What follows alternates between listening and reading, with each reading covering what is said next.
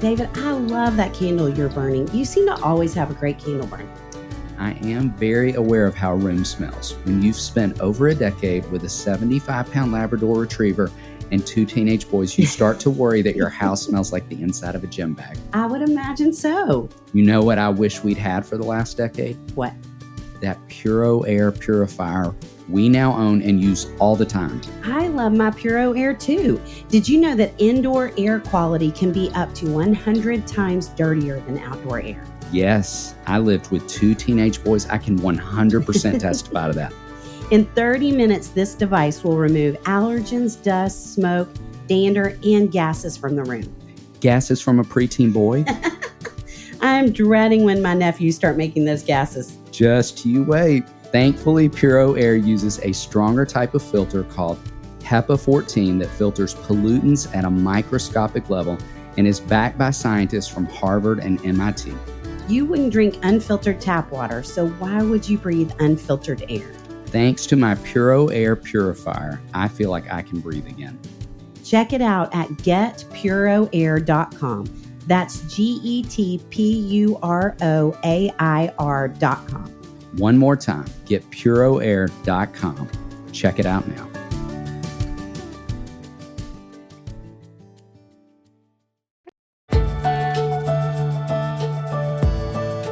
Welcome to the Raising Boys and Girls podcast. I'm Sissy Goff. I'm David Thomas. And I'm Melissa Trevathan. And we're so glad you've set aside a few minutes to spend with us today. In each episode of this podcast, we'll share some of what we're learning in the work we do with kids and families on a daily basis at Daystar Counseling in Nashville, Tennessee. Our goal is to help you care for the kids in your life with a little more understanding, a little more practical help, and a whole lot of hope. So pull up a chair and join us on this journey from our little yellow house to yours. The Raising Boys and Girls podcast is brought to you in partnership with Minnow. Minnow provides meaningful screen time and shared experiences for families to help you grow in your faith together. Check them out at podcast.gominnow.com. That's podcast.gominno.com.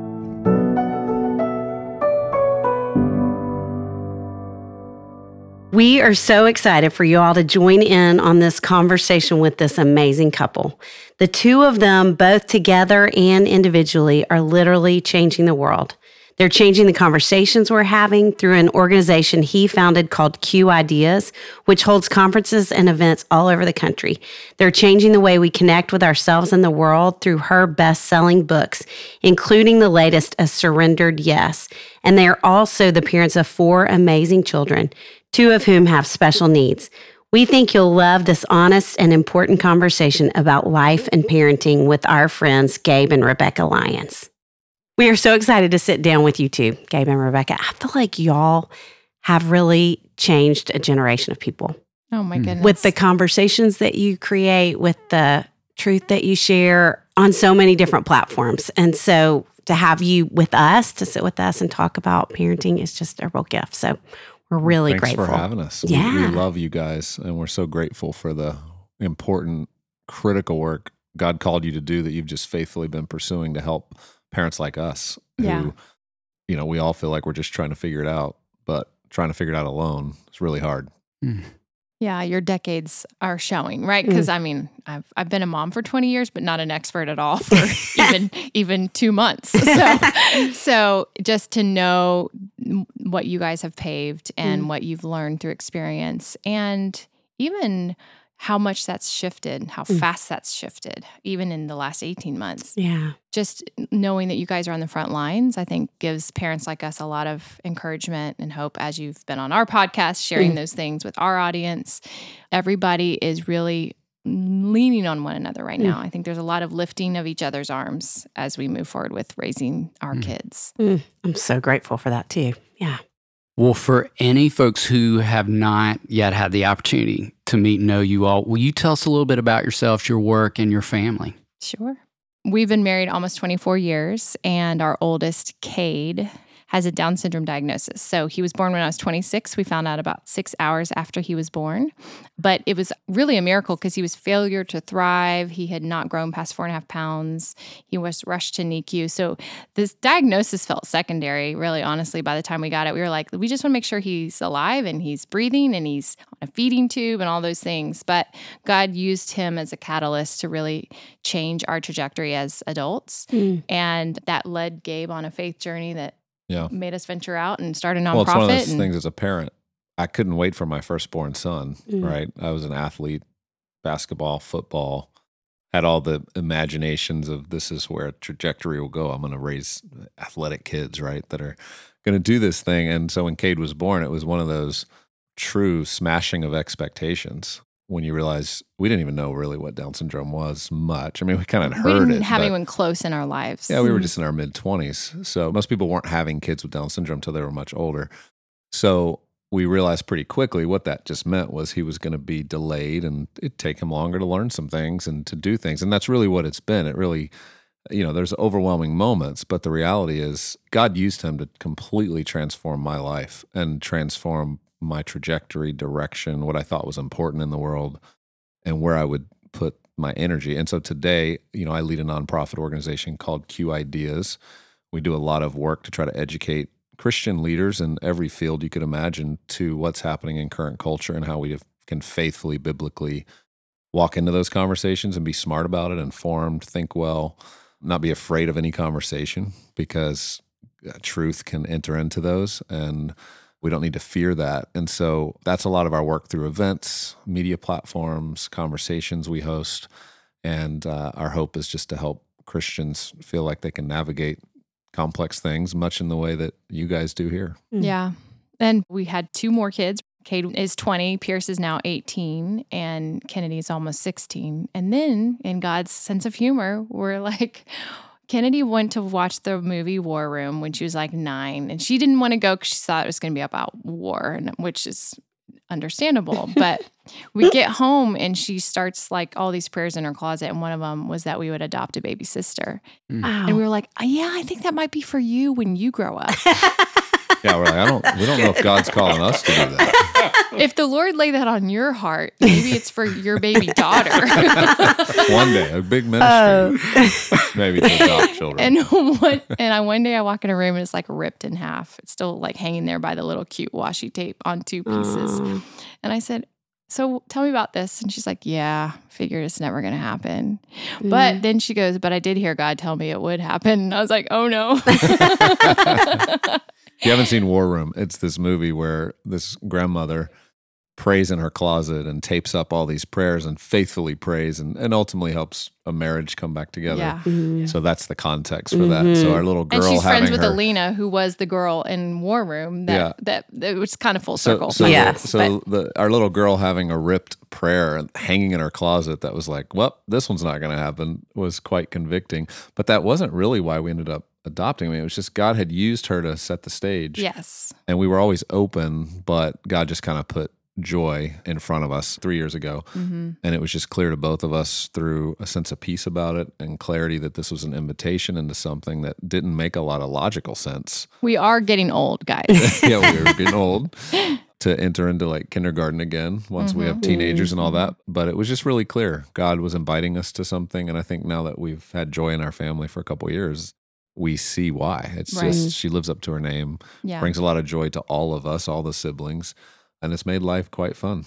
And for those listening, Joy also has a Down syndrome diagnosis. When we were introduced to her by our friend Meredith in Beijing, she was at a home for kids with heart defects, but she didn't even have one. She just kind of arrived there with another infant that did have one. But the orphanage thought she was high functioning. She had a strong chance of getting adopted. They started a file for her.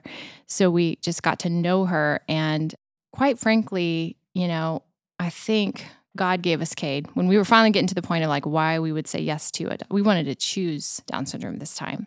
And I said, I think God gave us Cade when we weren't least expecting it 17 years prior, because he knew there was a joy, there would be a joy, and that we would say yes. And I don't say that out of nobility, because I was definitely wrestling with it, because I was like, does this mean I quit everything that we're doing, quit writing, quit working, quit traveling, quit whatever?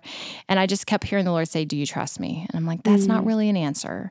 I like, you're doing that thing where you answer a question with another question. Right. But really, truly, because my journey this last decade has been, coming out of anxiety and depression, the Lord walking me through a healing journey and writing books about that and teaching about that.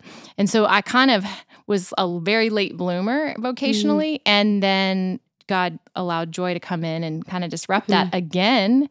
But God, He holds all things together. And I love that verse. It's one of my favorite verses now, because He stands in the gap for whatever He invites us to do, and He doesn't ever call that to abandon family. So right now, we're just kind of a big hot mess of like 2 callings under one roof with 4 kids, 2 with special needs, both passionately pursuing what we believe God's put in front of us, holding it very loosely, knowing at any point He can be like, okay, now I need you to pause and move this direction. So that's us. Thank you. I love following your family on Instagram and the photos and the life that you have together. And we try to only put the best stuff out. There's some really Joy nasty photos as well. I smile every time I see Joy's face. I mean, she's sweet. Amazing. She's precious. Yes, she's how old? She'll be 8 in June. Hey, will you say how old they each are? Yes. Did y'all say that? So 2018, almost 16, and then almost 8. Wow. Yeah. Wow. Yeah. Kennedy, the one who prayed for Joy, likes to just be that big sister that, she's the antagonist in Joy's life, because they're both sass, like 100%.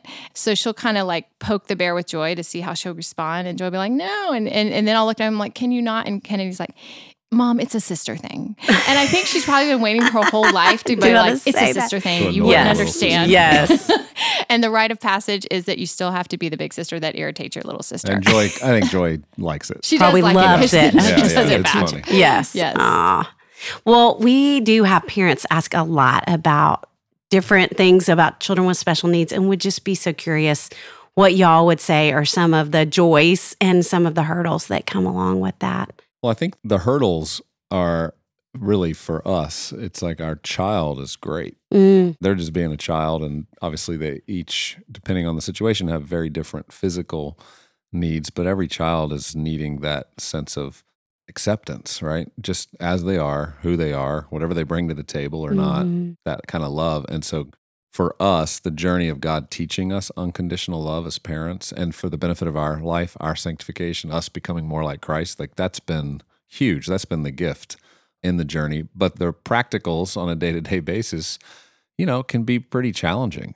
It's everything from having diapering type needs when children are getting older than they should ever be in a diaper, Right. or having to clean up after them in ways that most parents aren't used to having to do, or even just preparing ahead for every situation. I know a lot of the parents listening who have special needs kids who have to really think through the routine so carefully because, especially with autism or some specific needs, we find children need that expectation of here's the schedule, here's where it's going. And man, when we miss that, our life is bad that day. Yeah, it's a hard day. The disciplines of, you do have to think through a few more things. It does create stress. Anticipate. I know we've heard our whole life how much marriages do come under extra stress because of this added stress that's in your life of new things you have to think about that aren't just your work day or typical things. And so I think we've always tried to be really cautious about that and try to seek help and stay very open in our communication.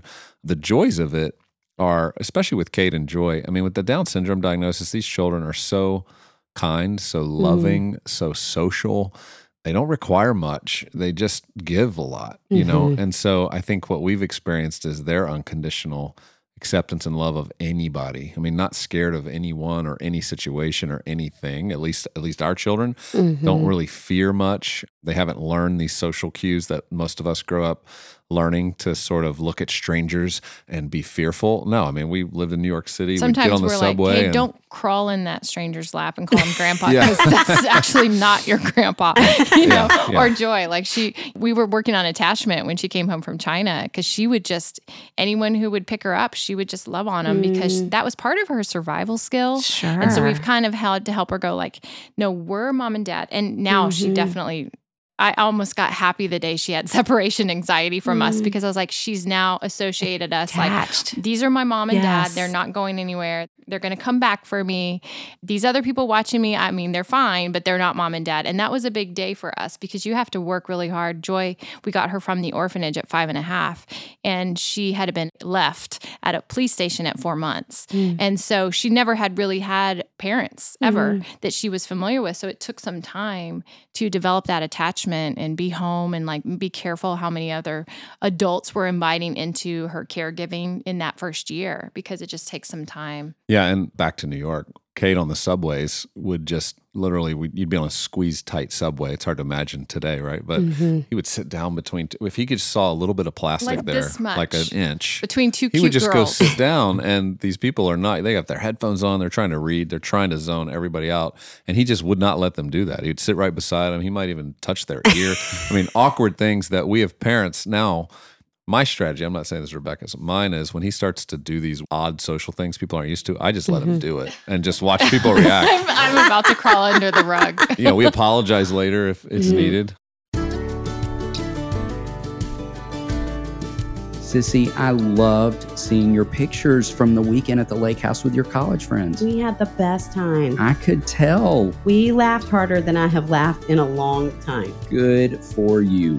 That photo of us out on the porch is thanks to the great folks at Home Threads. We love our new porch furniture. It's so comfortable, functional, and looks incredible. We have loved our Home Thread purchases as well.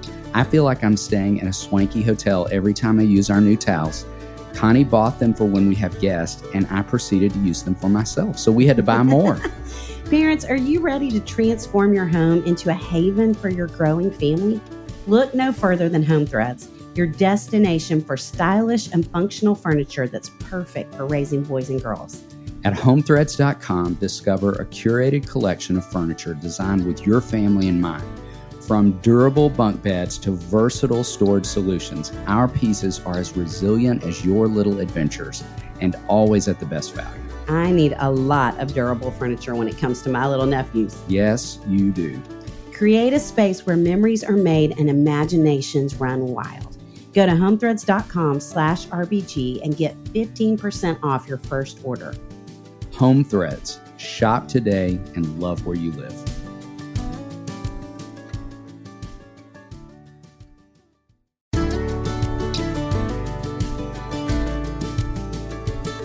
Sissy, I have a question for you.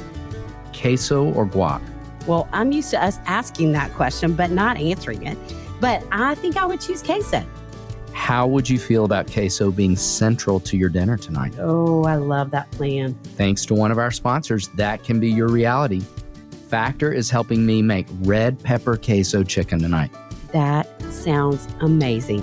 I love Factor. I just made a green chili pork and pico de gallo bowl. Did it bowl you over? It did. With Factor, you'll have over 35 different options a week to choose from, including keto, calorie smart, vegan and veggie, and more. And there's even more to enjoy with over 55 nutrition-packed add-ons that help make your weekly meal planning even more delicious. What are you waiting for? Get started today and have a feel-good week of meals ready to go. 2-minute meals. Fuel up fast with Factor's restaurant-quality meals that are ready to heat and eat whenever you are. Snack, smoothies, and more. Discover a wide variety of easy options for the entire day, like breakfast, midday bites, and more. Sign up and save. We have done the math. Factor is less expensive than takeout, and every meal is dietitian approved to be nutritious and delicious. Factor is the perfect solution if you're looking for fast, upscale options done easily. Flexible for your schedule, get as much or as little as you need by choosing 6 to 18 meals per week. Plus, you can pause or reschedule your deliveries anytime. No prep, no mess meals. Factor meals are 100% ready to heat and eat, so there's no prepping, cooking, or cleanup needed.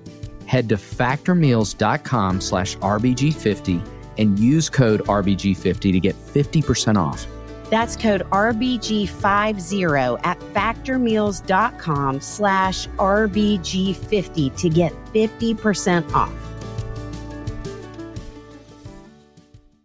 But my question, Sissy, here's a question I have for you. So okay. when we decided to adopt, we were put through this entire process of hours and hours of reading books, going through all these lessons on how to be a great parent. Mm-hmm. And as we were doing this, we already had 3 kids that were teenagers, and we're like, why have we not been required to go through all of this before we even had our first child? Because we were learning all these things about attachment, all these things about how to Trust, properly safety. Yeah, Yeah. so many So things good. we'd never heard before. Yeah. I'm like, man, I could probably apply the majority of this with our bio kids right now. You Yeah. know, like we could have used this information a lot earlier as Yes, parents. I think most of us are just kind of tripping through this thing called parenting because we don't have the best resources. They're obviously not required, to have a child. Right. But that's why I love that we're having a conversation like this today. Hopefully for more parents to realize it's pretty normal for us to all screw it up. It's also helpful to get some really practical advice. Did y'all have some favorite resources?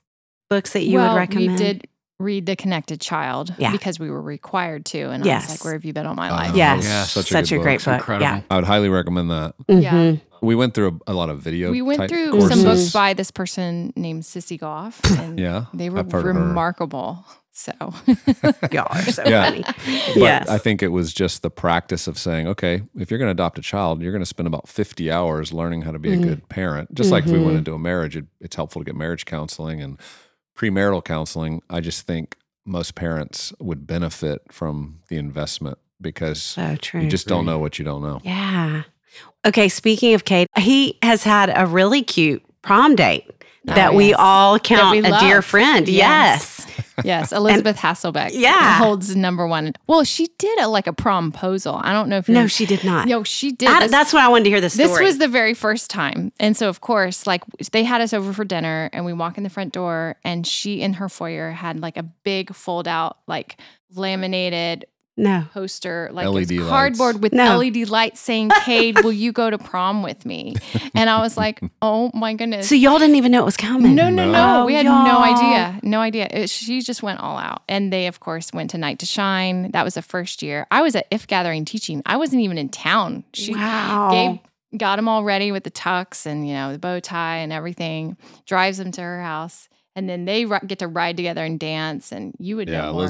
I got all the photos. Yeah, they have a blast. He loves that. They've done that a couple times. So cool. I love just the resilience of people. Just like, hey, this is COVID season. Let's just do this. However, and so people are still making things happen for Best Buddies or for Night to Shine or whatever those things look like. So, yeah.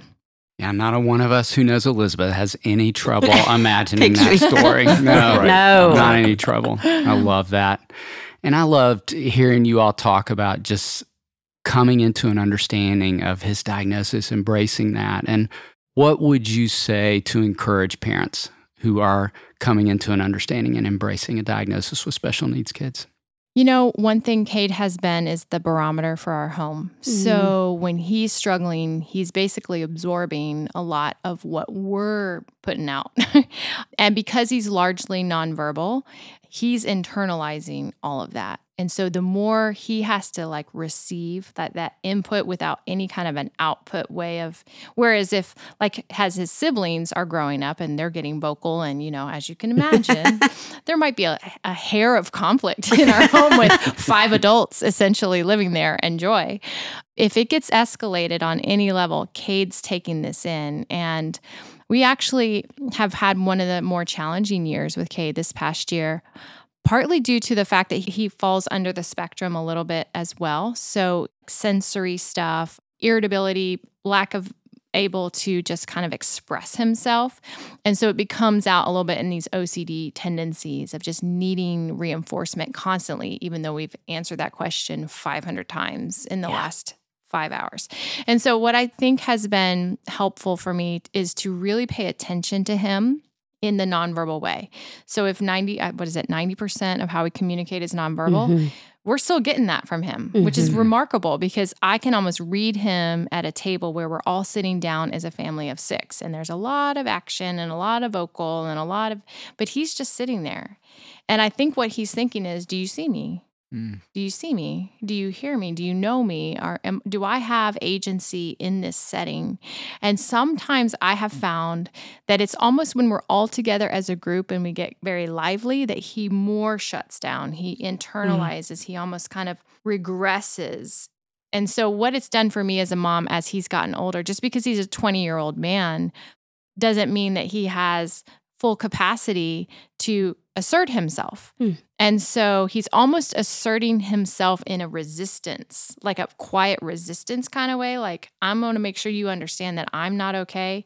And as a mama, I'm just hypersensitive to that because I'm like, can everybody stop talking right now? Can we just look at Cade and ask him some questions and not answer for him? Like, poor thing has always had us answer for him. And so it's drawing him out. And so every kid whereas Joy, we don't have to draw her out right now. She is chatter, chatter, chatter. But whatever those needs are of not just special needs kids, but even your typical kids, they still have their needs. They have, and I think it's up to us as parents to really just pray for more discernment in the moment to go, oh, wait, something's off. Let's pause. Let's take a moment. Let's time out and let's figure out what's going on right now. I think with parents who might have nonverbal children, like with Cade, I know what I have fallen into is trying to meet physical needs and feeling like I'm doing the job because there's not a lot of communication happening. And so the mistake is meeting physical needs, but then realizing I'm not necessarily meeting his emotional needs. And that's what's come out for me. That's what God's teaching me more this year is he has these deep emotional needs. Even if he can't talk to me, the benefit of me communicating with him, telling him the things he needs to hear, letting him know how proud I am of him, of just asking him how he's feeling, even if he's not able to tell me perfectly, that when I do take the time to do that and make that investment, I start to see fruit. I start to see his eyes light up and you realize, wow, he's needing all of this too. And that has been, for me, an area that I've got to improve in as we go forward in his adulthood is making sure we're meeting emotional needs, even when that nonverbal child can't tell you back that they love you or may not ever stop you and say thank you for what you're doing. They're probably thinking it. Yeah. But you got to give them space to maybe reflect that differently. Yeah, they're receptively functioning at a higher level receptively than they are ever expressively. Wow. So we have done the feelings chart now. Yeah. Like we start dinner with the feelings we chart. use your feelings We chart. do. Good. Everybody Y'all, get the that's so feelings chart. fun. It's Laminated huge. feelings chart. And while there Good. are quite a few on there, I think there's 12 or 16 or however many are on there, he recognizes happy and sad. And so we always start with Cade because we were like, if we can have him speak first and, feel heard and engaged, then we can continue to go around the table and everybody else can tell us about their day. But like we've learned like certain things to be consistent with, like, let's let Cade speak first or he might check out. Yeah. And so he can speak. It's just you have to wait for it. It's going to be a 2 or 3 word utterances at a time. But then he's like happy, and then we'll ask him about other things. How do you feel about this? I'm happy, So we're just learning how to meet him on a level where he feels like he is engaging us verbally so he can participate.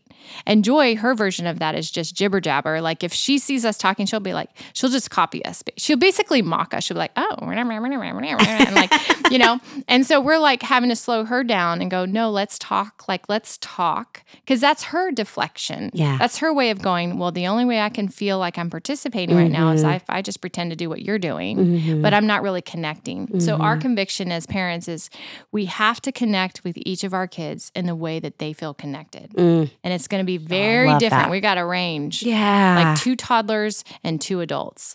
And as parents, we're going to have to navigate the gymnastics of that emotionally. Which is for parents out there, I mean, it's exhausting. I mean, obviously. It is exhausting. And yet it's this deep calling, like our children only have us as parents. Like there's nobody else that can do that job. There's a lot of people that can do that meeting and can take that trip and can take that phone call at night for you, but you're the only one that can show up for your child. And I think we're trying to carry that. There's a heaviness to that, especially as your children are getting older. They're about to launch. You've got just a little, for Pierce and I, he's 18. We're coming up on, I think we have about 12 Saturdays left before he heads to college. And we've been counting those Saturdays down since it was about 300 Saturdays. Yeah, it's very depressing. So it's been like 6 years of, okay, we got 300 Saturdays. How are we going to make sure this is a good Saturday? And he can hold me accountable to that and raise it if we're doing something lame, like we're outside working in the garden or something. We're like, no, this is a good Saturday. I know you don't think this is a good Saturday because we're not at Six Flags. You got to get your hands dirty. But this is a great Saturday. But little things like that just keep time in mind because of how quick this goes has been also helpful to make sure we're taking the quality time that's needed. We are so thrilled to be partnering with our friends at Minnow to bring back the Raising Boys and Girls podcast. We all know that devices are here to stay. So if you want to make screen time meaningful for your kids, Minnow is for you. A new streaming service designed just for kids. Minnow has over 2,000 episodes of fun and faith-filled shows that have been carefully curated by moms, dads, and church leaders, so it's safe for your family. Check them out at podcast.gominnow.com. That's podcast.gominnow.com to start your free trial.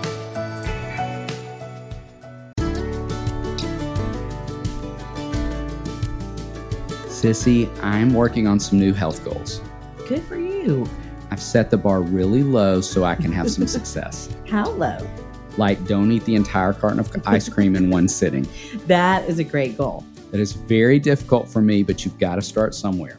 You know who's helping me with my goals? Please tell me. Thrive Market. It's my go-to for all of my grocery and household essentials. And the convenience of getting everything online, then quickly shipped to my doorstep is a huge time saver. I love that Thrive Market carries brands with the highest quality ingredients and sourcing methods. They restrict hundreds of ingredients across their food and cleaning categories, and I can use their on-site filters to suit my lifestyle needs. Whether you're looking for organic kid snacks, low-sugar alternatives, or gluten-free pantry essentials, you can curate your own shopping experience with a few clicks. And as a Thrive Market member, I save money on every single grocery order. On average, I save over 30% each time. They even have a deals page that changes daily and always has some of my favorite brands. I saved almost $35 on my last order. You could buy a lot of ice cream with that. David, let's set the bar higher than that. Agreed. They have so many brands that I love. I love Siete jalapeno lime chips, and I use Siete tortillas for my tacos. Oh, and Siete spicy salsa. You are making me want lunch right now. Something else I love is when you join Thrive Market, you are also helping a family in need with their 1-for-1 membership matching program. You join, they give. I love that too. Join in on the savings with Thrive Market today and get 30% off your first order, plus a free $60 gift. Go to thrivemarket.com/RBG for 30% off your first order, plus a free $60 gift. That's THRIVE market.com/RBG, thrivemarket.com/RBG.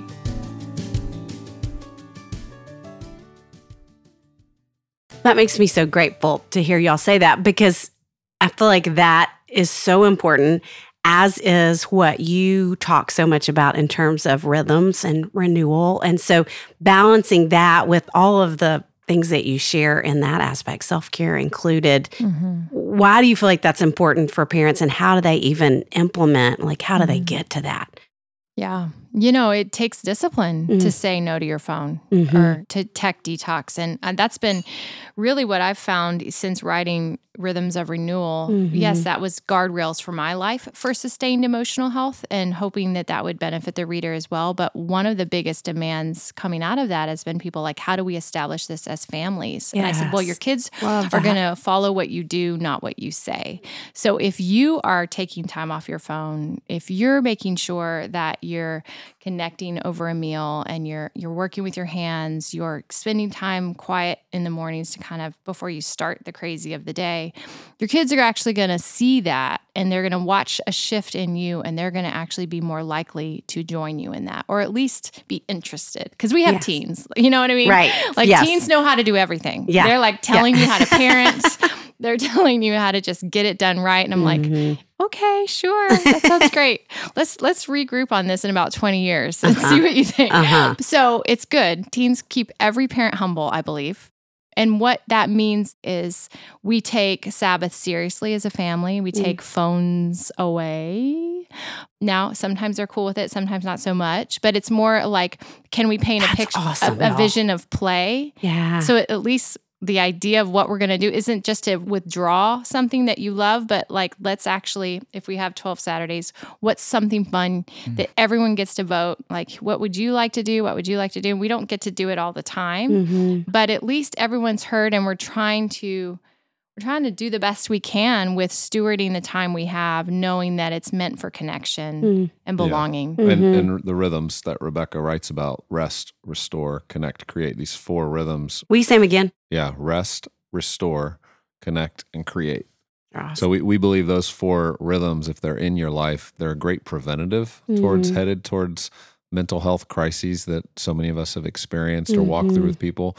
And they're approachable and they're doable for all of us if we take the time to just think through, are we including all of this in our life? You know, rest is about abiding. It's about taking that time away from the phone, getting away from technology, being able to just be present with God, to be filled up. Restoring is about the physical, making sure we're eating the right things, we're putting the right things in our body, working out, you know, doing the things that help us. Yep. Yeah. Yeah. Rest really is that inner life, that spiritual health. Like, am I okay, or God and I okay? Because usually if that's off, then you and your people are not okay, and your work is not okay. So starting with that foundation of rest, you run from rest, not run to earn rest. So you run fueled from a posture of rest, and then restore, like, is the building block of that input rhythm of being strong physically. Because you can have all the visions and dreams in the world, but if you can't get out of bed, you know, if you're crippled with fear or your anxiety is just on high alert, then they're just ideas. And God really does want to see us realize those things He's planted in us. But part of it is firm muscles and strong bones in Isaiah 58. So I'm like, how do we do that? Use food for fuel or move our body to release that serotonin and all those things we need, that happy hormone. But then the last 2 rhythms are output, and that's connect and create. And connect is all about relational health. How are we doing as a family? How are we doing with vulnerability? Apologizing first. And with friends. Yeah, and friends, community, hospitality, all those things that make a vibrant life, because that loneliness epidemic comes from, again, isolation. And as we know, this last year, that's really been challenging. Yeah. So we're having to find creative ways to overcome and that. then create. And I think for our kids, this has been one that's been big. When we see them going down to a place of sadness or feeling lonely or not really feeling it, insecure, the create rhythm is the one that we move towards. One of our children, they just love to use their hands to craft, to build things, to do all kinds of cool paint. And we have seen when we can move them towards those kind of physical things with their hands that get them off of just thinking about themselves or thinking about their feelings, and they start to process by putting an output into the world that lifts their spirits, it lifts their mood. So we have found a lot of parents and friends of ours, you know, with technology, this is something as parents we have to force. We almost have to force the create rhythm. Yeah. Now, some kids might do it naturally or create, right? You know, one of our children writes music. He does that really naturally. We don't have to push that. But for most children, you got to create the space and take away the phones. I was with a parent the other day, he has 7 children. He was so frustrated one afternoon. It was a Sunday afternoon. They were all watching, and he just took away all their phones and said, for the next 2 hours, everybody's out of the house. Don't come back for 2 hours. And he made them all go outside and just figure it out. And figure it out. And it, you know, he just said, hey, everybody was much happier that evening. You know, so I know that's not necessarily parenting in a great way. But I think we got to remember we're the parents. Sometimes in our culture, we don't realize that. Like we want to be our kids' friends, and we don't necessarily want to make some of these moves that mean they might not like you for a moment. And let's get okay with that, because you're actually building resilience that's going to be critical. Yeah. And again, you're turning them back to the vision of really creating is in them. You know, that actually brings delight. So if you think about, you've got a war of consumption versus creation. And as long as you're looking at somebody else living their life, you're consuming something. It's the opposite of creating. And so partly you have to remove that thing that is just a numbing out. It's an escapism. I'm not saying there's not good things that you could go on YouTube and learn a tutorial how to do something, but eventually you actually have to do the thing that creates that thing. You don't just keep watching videos on how to do something. You go do the thing. Right. And you don't grow confidence if you're not creating. Yeah. You're not learning. You're not growing if you're not creating. And so I would rather you just take a stab at it and feel like it's not going to be that great, because you learn in the doing. That's the one thing we have always, like, we could talk about trying this until we're blue in the face for 2 years. But until we begin the process of creating, that's when the real learning happens in real time. And I think our kids need that confidence under our roof to explore, to test some things, to try some new things, fail, learn from the failure. So we are those annoying parents that are just kind of like, I know you're not going to be happy with me right now, but 3 hours from now, you're going to actually be nicer. You're going to be less irritated. You're going to feel a little happier with yourself, getting back familiar with your own skin, settled in your own skin, and doing something that you love, and be reminded. Because again, when our kids, they're a little older, so they didn't have phones from the very early age. So in that first decade of their life, they were always outside. They were always slime. I mean, can we just talk about the slime craze?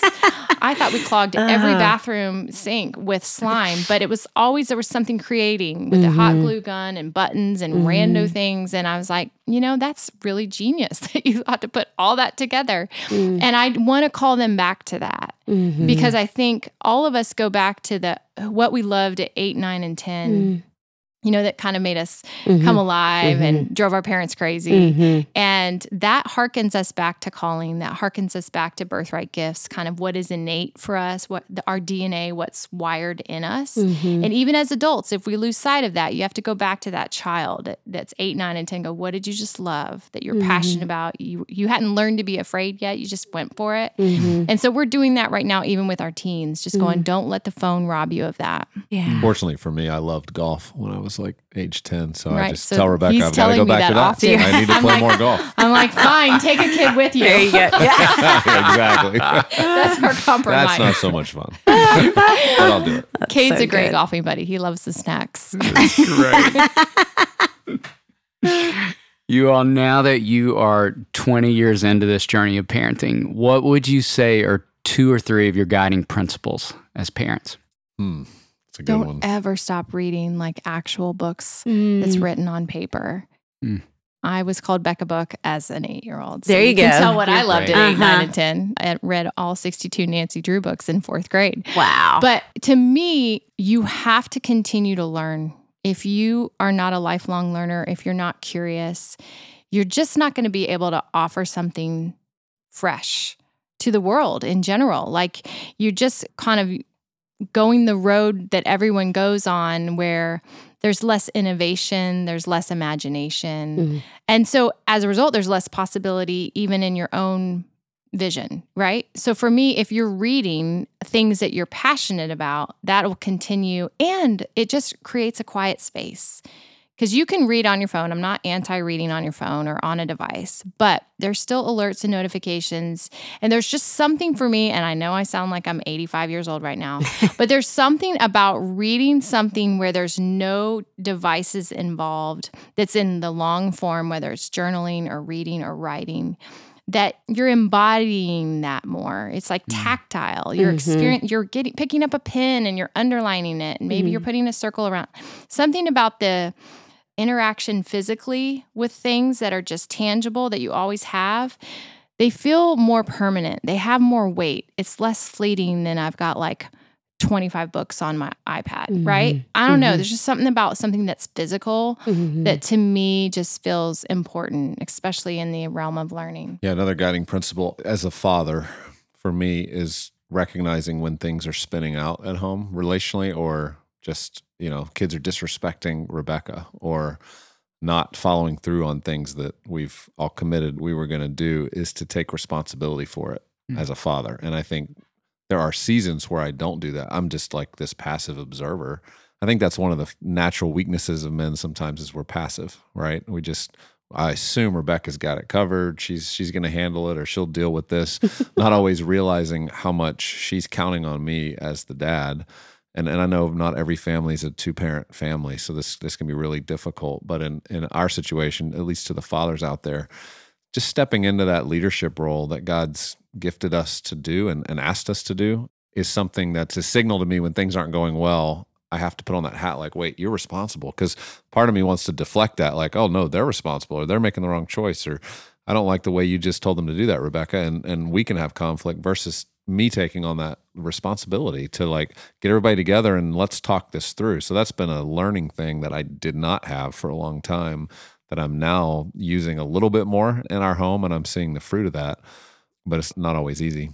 And that's really attractive, Gabe. I have to say that. I mean, most men might shy away from that because the mom seems maybe more in tune with the day-to-day, but I can speak for myself and a lot of women that I know that when a husband actually steps up in that and really does want to kind of get in the nuts and bolts of it, that's actually very attractive because you are better together. That's why you're both there. Like kids need that. I would say another guiding principle for me has been to cheer your child on, like call out their strengths, support and encourage, but also be one who goes, hey, I've noticed this. What's that about? Where is this coming from? I think sometimes as parents, we can err, especially the older our kids get, on like, let's just do everything. Let's be their friend. Let's be their bestie right now. And it's like, well, you're still 25 years older than them. You still have a little bit of life experience that you want to at least be a guiding voice. And I have noticed that parents shrink back from that a little bit. They're almost like abdicating their leadership role as a mentor, as a father, as a mother, as a coach. We're intimidated by our teens, right? Yeah, because they can talk their way around us. And we're like, whoa, I just became the 12-year-old version of myself. I don't know what to say. I am the boss of you, you know? Right. So there can be that because we were raising smart kids and they've kind of got a rebuttal real quick. But I've learned to kind of step away from that a minute and go, but what do you really want? Like, what do you want out of life? What do you want this year to look like? What do you want 3 years to look like? Because if that is true, these decisions right now are going to impact whether or not that happens. And we still need to be that voice for them right now. As long as they're in our home, we're not going to control.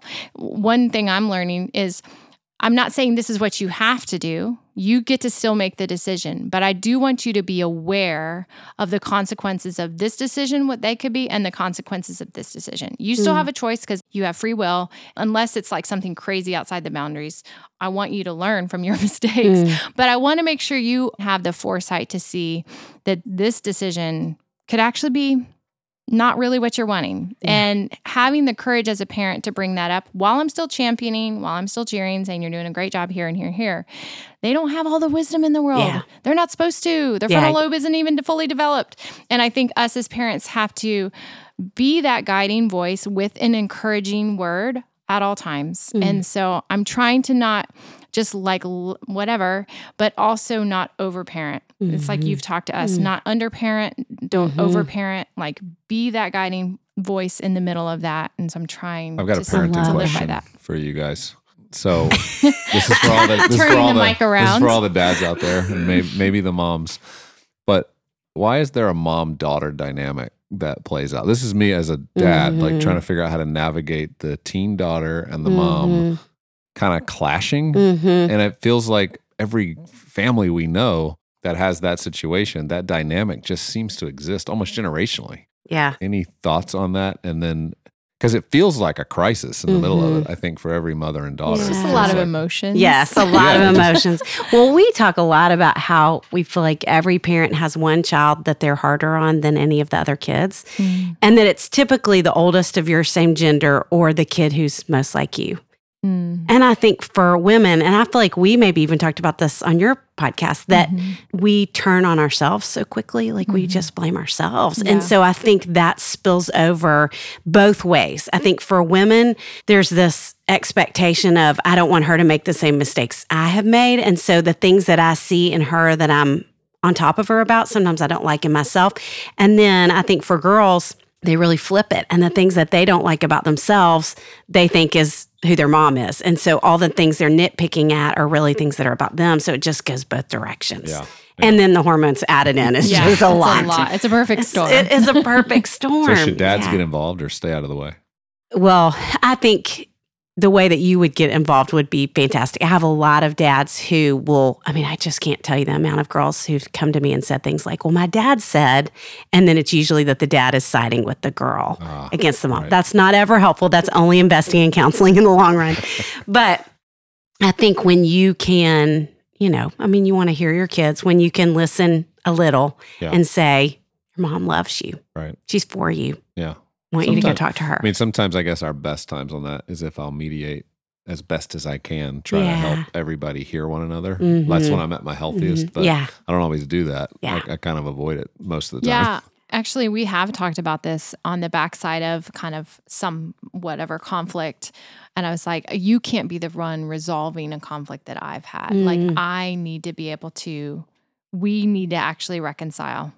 Like, you can make things feel better as like kind of the third party. But if she and I don't come together, or if you and Pierce don't come, whoever it is, if you don't reconcile the two having the conflict, there's not really healing possible. You're not hearing, you're not seeking to understand. And so the fault I get in our home is like, Mom, why do you always want to go so deep? And so I'm like, well, I just want to repair. Like, but I also have learned to respect, like, people need time to process differently. I'm a verbal processor. Not everyone in my home is. And I want to honor that because we all come to that differently. So I'm certainly learning a ton, but it's true that unless you can come back together and share the hurt or share the kind of empathy and try to repair, like, it's not going to get better. It's just going to keep repeating. So the third party can help diffuse, but not restore or repair something between two people. So. I love that comment about deep, because I think, Rebekah, as you're saying that, I think your kids, when they're 30, are never going to say, man, our mom always tried to make us go deep. You know what I mean? That'll be something they're grateful for forever. Just not right now, maybe as much. I get it. I know. So as we're talking about them, what would you each say is something you're learning from your kids right now? Well, I'm learning from Pierce, our 18-year-old. I mean, he has such a heart for God. I mean, I'm just so grateful for that. And he has a courage about him right now. That's like that youthful zeal. Yeah. Zeal's the right word. That is convicting to me. And I love that. I mean, I'm so excited that that's happening. I'm learning from him that boldness and zeal, which is fun. Funny to say. Yeah. I think what I'm learning from Kennedy in particular is a confidence in her own skin, that she doesn't need to be like everyone else or act like everybody else or look like everybody else. I think at her age, I would succumb more to peer pressure and wanting to kind of play the part that I felt like everyone needed me to play. And she's just kind of writing her own story. And I love that. I think our children and our spouses are the antagonists in our story. They're like, well, you don't have to do it that way. You're like, oh, really? And that's actually been both convicting and inspiring and sometimes frustrating. But that's what it does. It's sharpening. Iron is sharpening iron. We're all kind of learning collectively. And I would say Kate and Joy, I think what I'm learning from them is just resilience, honestly. Just they've faced a lot of adversity in their lives and it's not going away. Just seeing their kindness and their compassion, Joy, she's like a mama bear already, and she's the one who's never had nurture. I mean, it's kind of amazing how nurturing she is without ever having that since birth. Wow. I just think, wow, that's a lesson on resilience that I could take tons of notes. And so the Lord's showing me a whole lot through them. You too. This has been so rich, really rich. And I want to say to you both before we ask you the last question, just how grateful we are that you all would carve out time and space. And also how grateful we are that you two are doing really meaningful, life-giving work in this world. And just thankful you'd come and share a little of that with us today. And we love to move from like meaningful, substantive conversation, something kind of playful at the end. So we love to ask about your favorite kind of taco. I was really excited for this question. Okay, good. Can't wait to hear. So, as you know, in Franklin, we have Mojo's. It's my favorite for Franklin. I always get the Baja fish taco blackened and I do it grilled. So I feel a little healthier so I can have extra queso and guacamole. Yeah, so I love Mojo's, but I also like bar taco. Oh, yeah, that's closer true. to your neighborhood. That's true. And it's the rolled pork. What is that one called? Do you remember? Carnitas, isn't it? Yeah. It's like sweet and then saucy. the brisket. I mean, it's hard to choose, but all the some fatty soft ones. meat right in So there and good. a corn tortilla. It's pretty good. Michael and Debbie Smith were on, and he talked about Mojo's. So you might run into him next time you're there. Wasn't that their favorite? Yeah. It's good. And I'll be at Bar Taco. I'll see you there. Yeah. Y'all, thank you. Your intentionality as people, again, as the generation of lives that you're changing. But as parents, it's just so cool to hear your intentionality and your thoughtfulness and your heart. Thank you for... We're doing our best, but we don't feel worthy to talk about parenting. I feel like we got to do the disclaimer. I've learned so much. We joke, we're like, we will never write a book on parenting. Yeah. So don't let us fool you. We're just doing our best, tripping forward. One day at a time. Well, thank you for sharing it with us, because I think there's a lot to glean from your wisdom in it. Thank you. Thanks for having us. The Raising Boys and Girls podcast is brought to you in partnership with Minnow.